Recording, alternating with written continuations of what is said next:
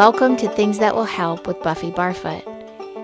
This podcast explores what it's like to be human and how to find tools to feel clear, grounded, and happier.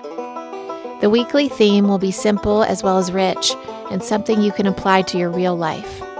The human stories ahead do not negate the hard or the dark, but rather point to the lighthouses along the way. This is Buffy.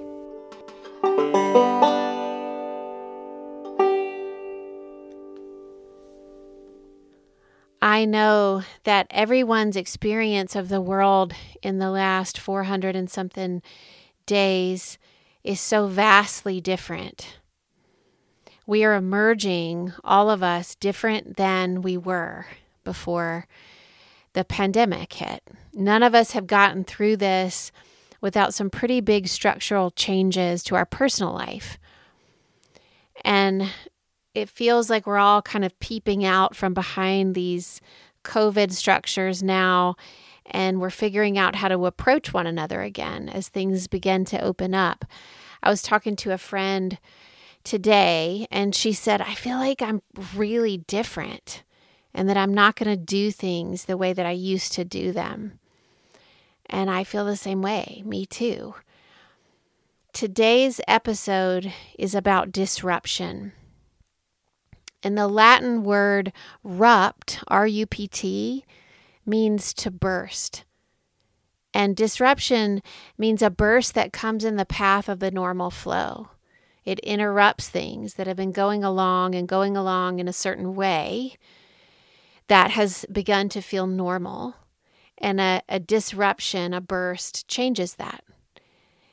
And disruption, of course, is not convenient.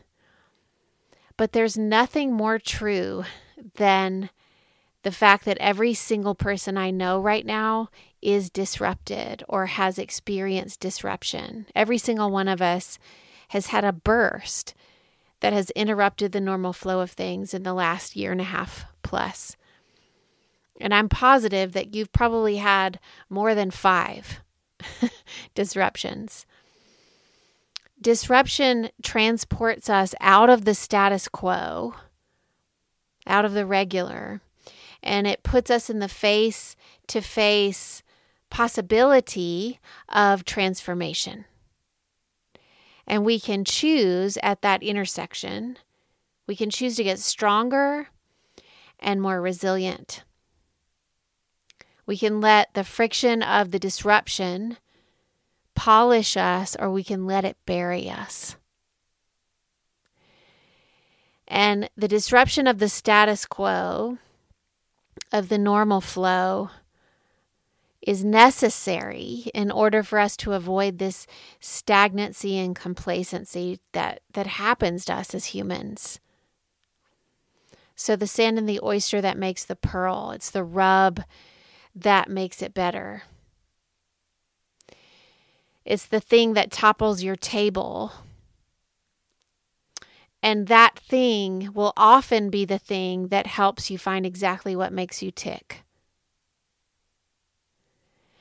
And we can create disruption to our routine. And I've talked about this a good bit in this podcast. Like, we can exercise differently. We can purposefully get off balance, disrupt the regular so that we maintain the versatility of strength.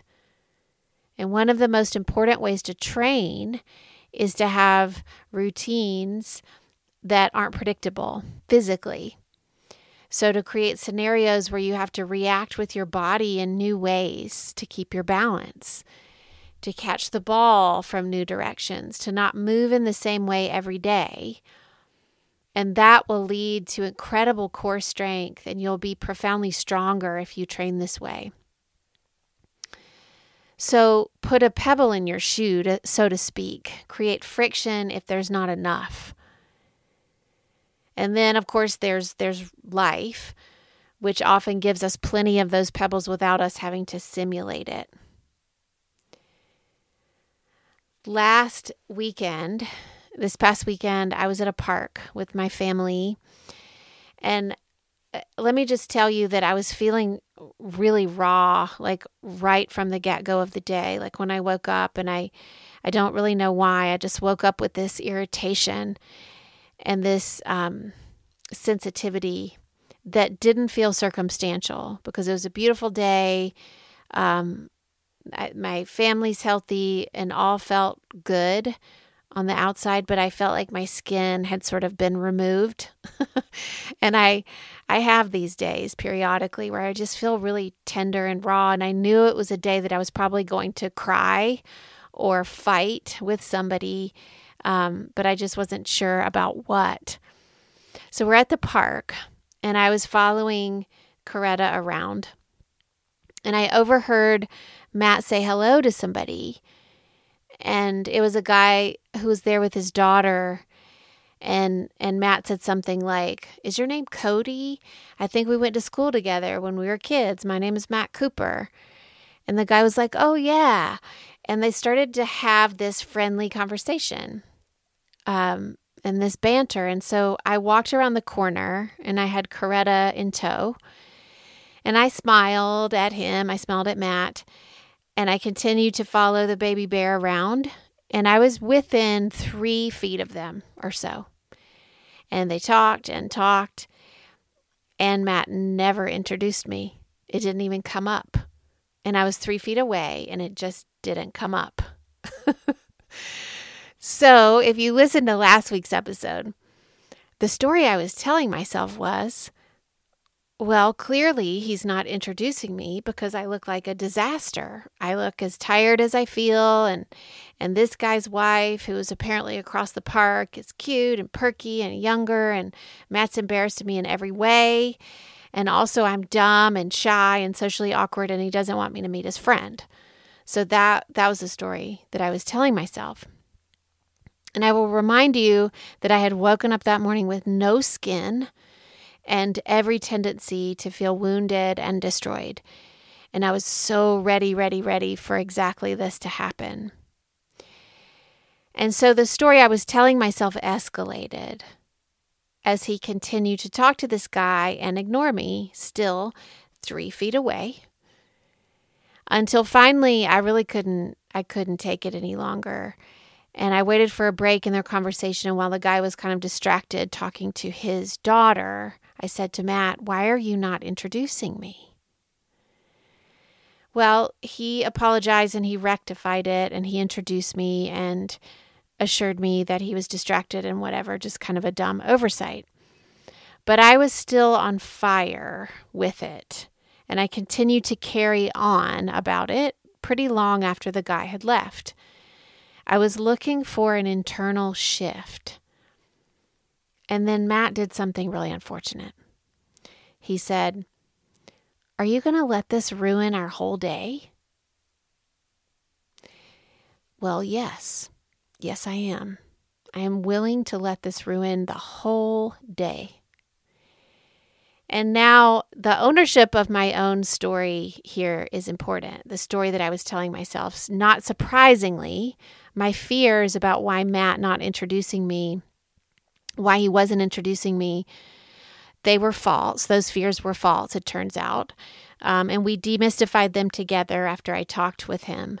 But the disruption had landed us somewhere new. And I wasn't really willing to go backwards. And we were all of a sudden having a profound discussion about how we wanted to be supported in public by one another. And that felt big. And that is the thing. The disruption always lands us somewhere else.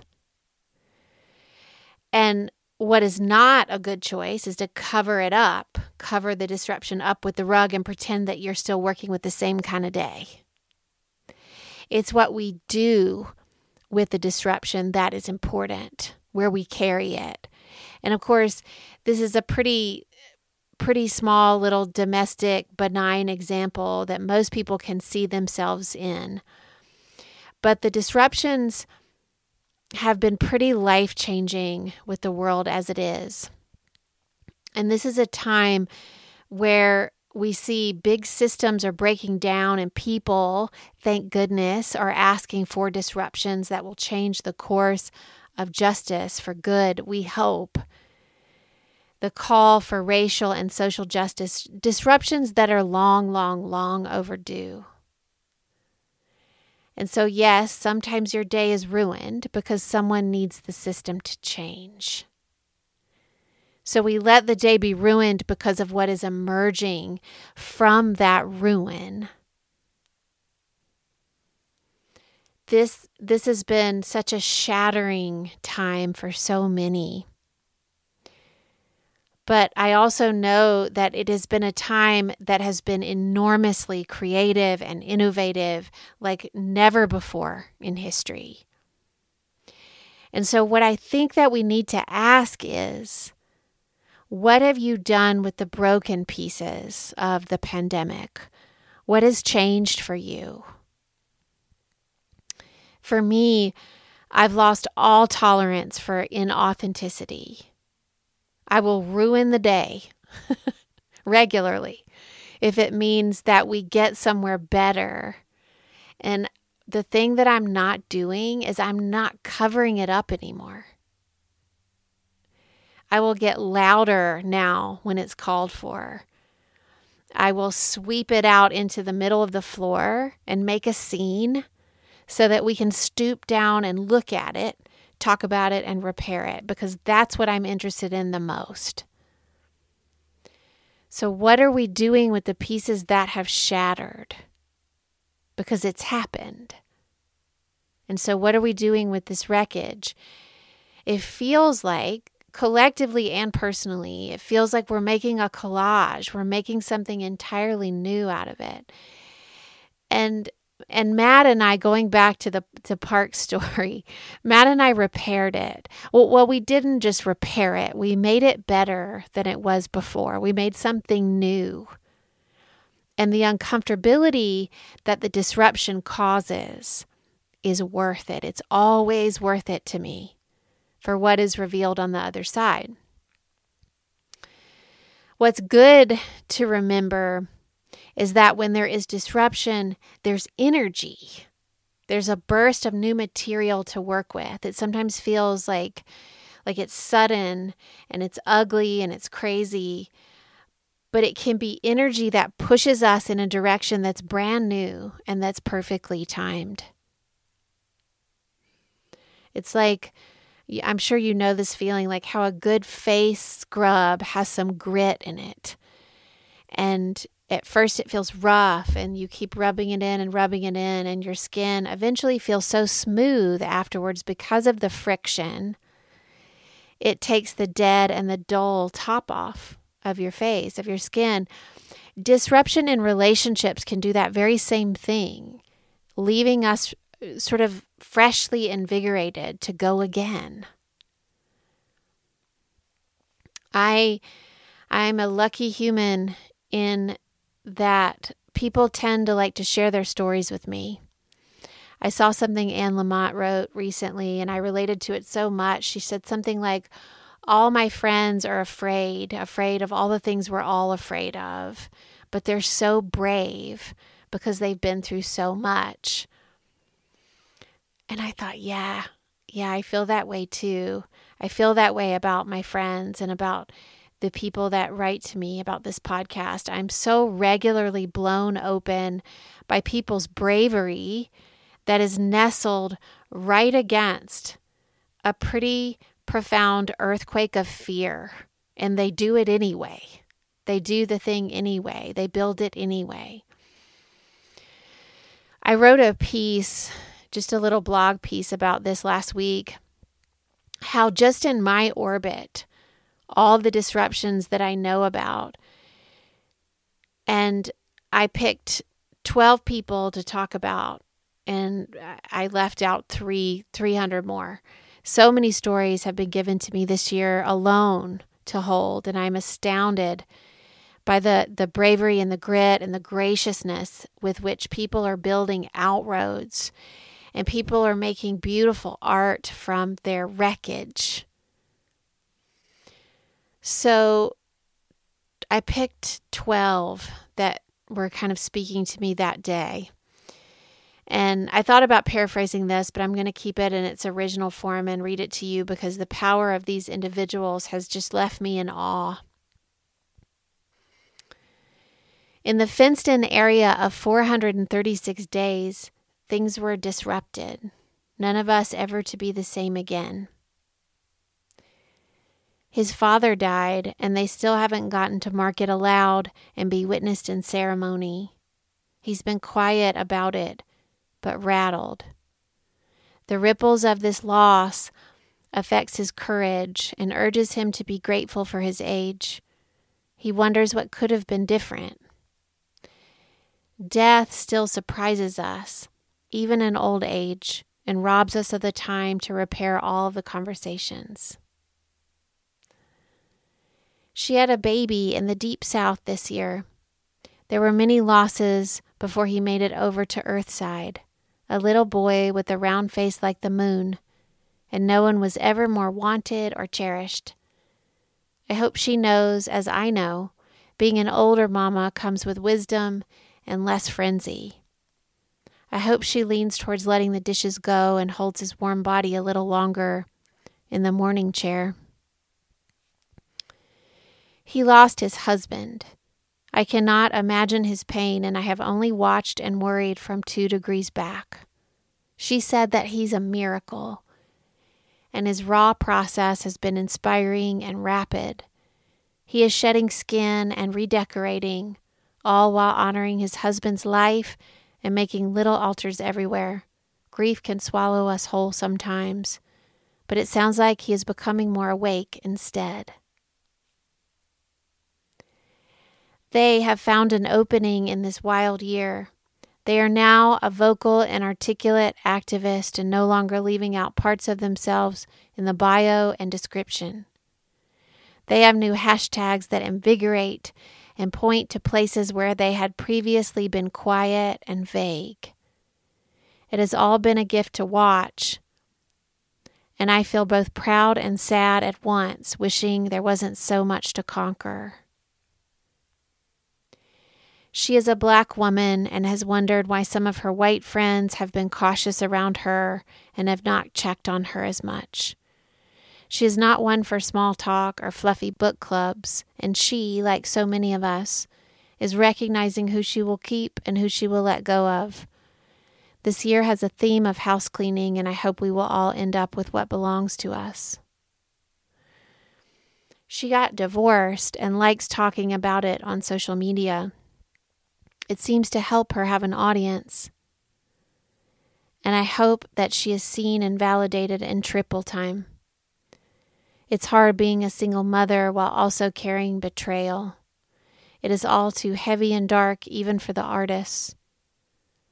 Her little boy is lucky to have such a mama, and I think he will take good care as he grows into a man. She is hesitant to return to in-person meetings. She may be the only one I know who is relishing Zoom, because there's a powerful collective of women rising in the private chat of her college, while the white men speak to the masses. These women are calling each other in on this thread, and the calculus is riveting and necessary. It is orchestrated and changing the patriarchal landscape. When she told me about it, I got chills and wished I was part of something so alive. You need to say something now, she said to her. Now you. I need you now to speak up because you are white and they will hear you. Can you step up and then name me and then point to her to speak? I wonder how they can keep this cadence and not lose the importance of what they have built on the right side of the screen when the world returns to in-person. She's a little late on her language, but this little bear is first working on her physical process instead. We don't progress in all areas at once, and her fingers are so detailed and nimble. I rarely worry about her falling or losing her balance. She's on top of her world, wobbly and grinning, and not worried at all about how many words she has in her bank. He lost his business, mostly because of the perfect storm of the virus and the long-awaited reckoning. And there was not enough attention on the details and the homegrown stitching, that people originally loved about what he built? What is in store for the hole that is left? I think something spectacular and still in seed form. I am watching from another planet and trusting the voices that are rising in the rubble. There are some new callings I hear and some old ones dying. His parents did not know he is gay, and they are planted in bigotry and fear. Luckily, he has good friends on his lily pad, and he is brave and made of gold and will go someplace else to thrive. The cost of hiding any longer could destroy him internally, and we have to protect him. We have to protect all of them. She found a new piece just for her. Things had to break in order for her to find it, and now everything is different. She sees, when she looks in the mirror, a light that was not there before. She dances every day, even in the big windows. She calls herself a writer now. Let's call it a permission to finally be who she's been all along. He finally asked himself what he had been waiting for. There was no more time to waste, and so he hurriedly put together a new life. No one was surprised but him, and I am hopeful for what's coming, and I'm rooting for him. I think he has all new light fixtures. And all this just in my local orbit. How different we have all become. And there's so many stories. What will we see 20 years from now that's been built from this disruption? Ronald Reagan said, and I got to say, I do not love Ronald Reagan, but I do love this. Status quo is Latin for the mess we're in. So, thanks, Ronald. We disrupt the normal, or it is disrupted for us. We keep shattering the ceiling and we keep making collages out of that broken glass. And we will keep ruining the day if we have to, because we are building something new. I am working with a man named Todd Anthony, who has a company called Pinwheel. And Todd he's brilliant in all things marketing and advertising. And I'm working with him to boost things that will help podcast a little bit and get it to more listeners. P.S. I'll happily put this information, Todd's information, for you in the show notes in case you need a wizard of his type for your business. And Todd's asked me to think about who my audience is in the podcast and to start to picture who I'm talking to. He's really been exceptional about asking me good questions to keep me on point and to keep me really engaged in my mission for this work. And in the questions that he's asked me, what I've discovered is that things that will help seems to transcend gender and age. But where I do see a common denominator, and my producer Alex has said this too, is that all of you listeners here are seekers. You are all people who are curious, deep thinkers, and you're asking the bigger questions, the self-discovery questions. And you're also asking this of your inner circles, not just of yourself. And so that's you. And I'm endlessly grateful for you. I'm grateful for your letters, for your questions, for your podcast topic ideas. Please keep them coming. It's really fueling me and it's really sparking me in so many beautiful ways. So thank you. Thank you to Todd for lighting the fire for these questions. And thank you, each of you, for being a seeker. I hope that you have a beautiful day and take care of yourself and take care of each other. Thanks so much.